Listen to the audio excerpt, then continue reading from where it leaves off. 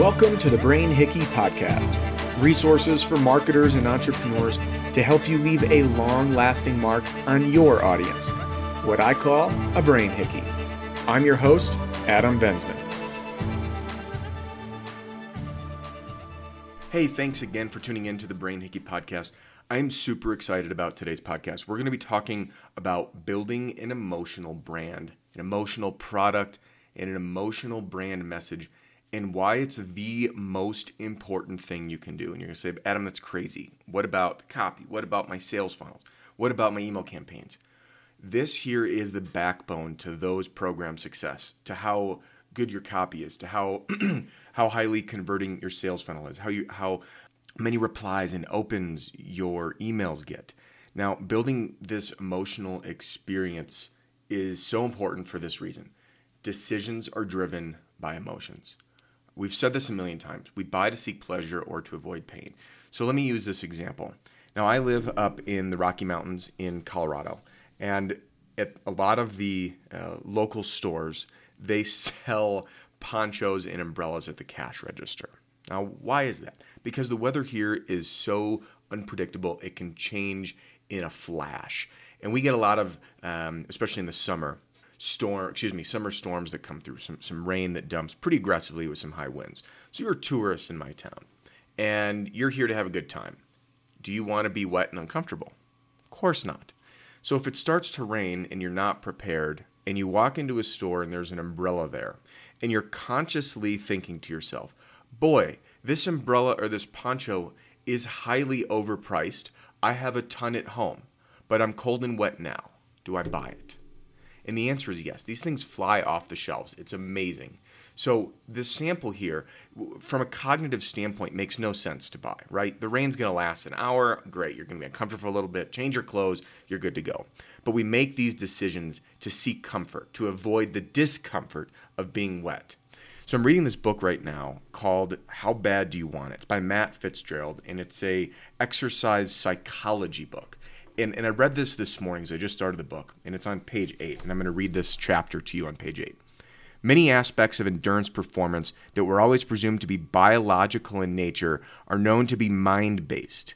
To give one example, studies by Paul Larson of Australia's Edith Cowan University and other researchers have demonstrated that, except in extreme cases, dehydration, which is biological, does not cause athletes to slow down in races.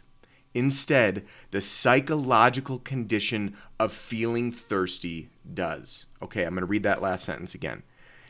Except in extreme cases, dehydration, which is biological, does not cause athletes to slow down in races. Instead, psychological condition of feeling thirsty does. Okay, so what he's saying here is feeling thirsty is really what kind of drives us to that point of deciding to not give it our all in a race or whatever it is. So the feeling, but not the actual biological effects of dehydration.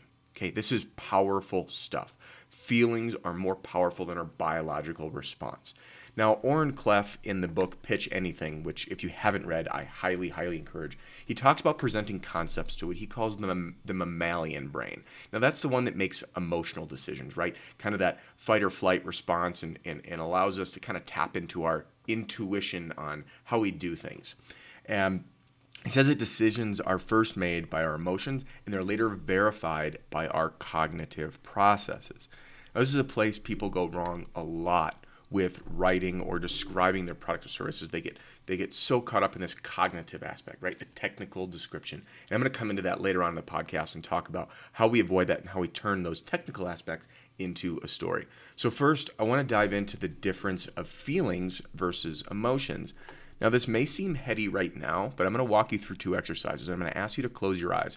And I promise when we get done with these 2 visualizations, you're going to have an aha moment. So let's begin. So close your eyes. Imagine you're on a walk in the woods, or you're on a hike in the mountains. You round this blind corner. The trail busts through the dense woods, takes an abrupt left turn, and it leaves you on the edge of a 200-foot cliff. There's a sheer drop to jagged rocks below. And being out of the woods, the wind kicks up.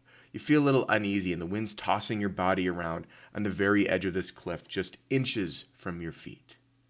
Now, that feeling when you close your eyes and you hear this story in the pit of your stomach is likely fear. Now, if you were in that situation, your immediate response would be pretty simple, wouldn't it? You'd take a step back.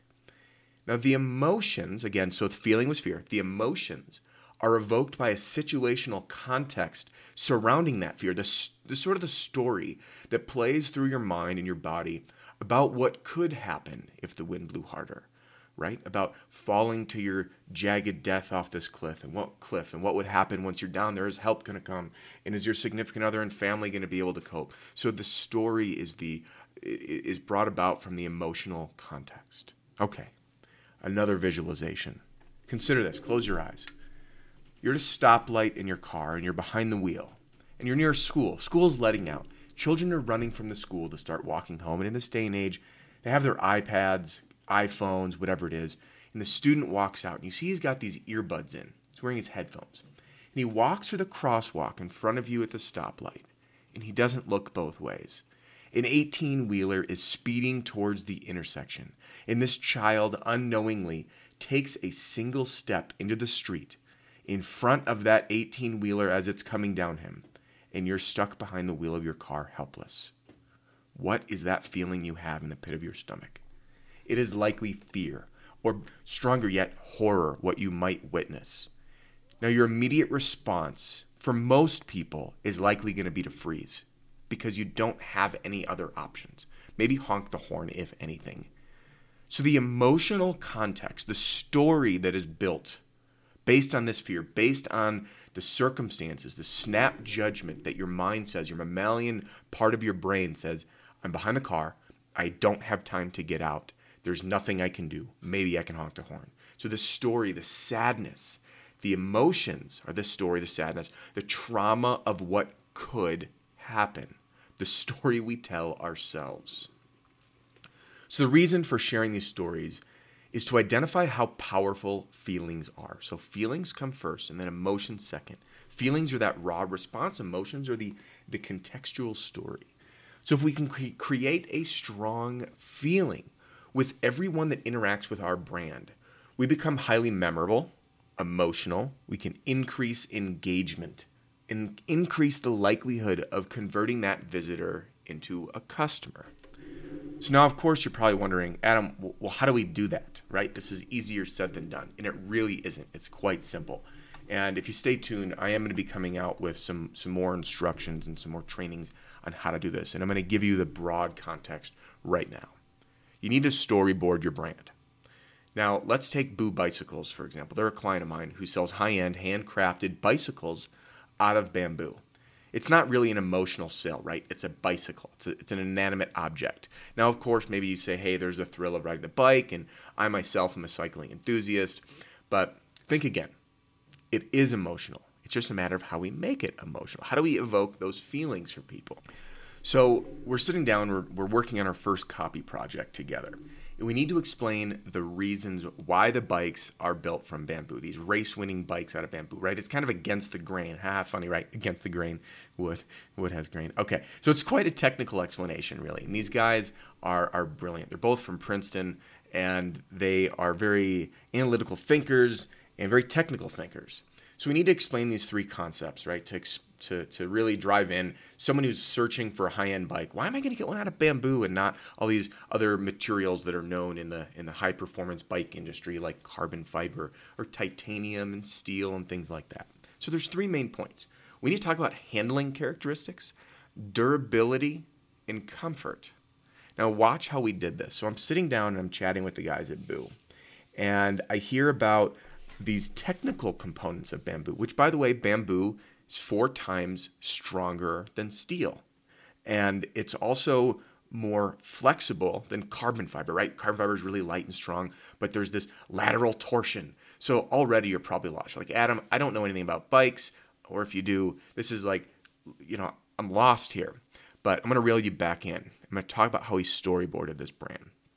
First, we're going to transform this into a story. So comfort, handling characteristics, and durability. Talking about the soft ride or the lignin in the bamboo. This doesn't mean anything for people. It's not emotional. We don't evoke feelings. So we're going to work from story to basic concept to technical. And we're going to anchor this concept into something that's well known to us. We're going to show, don't tell. So enough of this description. I'm going to show you how we did it. So the headline for comfortable, right? And in comfort, we could say, hey, our bikes are comfortable because they ride really soft. So we had a headline saying, a bike so comfortable you forget it's between your legs. And then we told a story about how we receive emails from seasoned riders who say, this thing is so comfortable I sometimes forget I'm on a bike.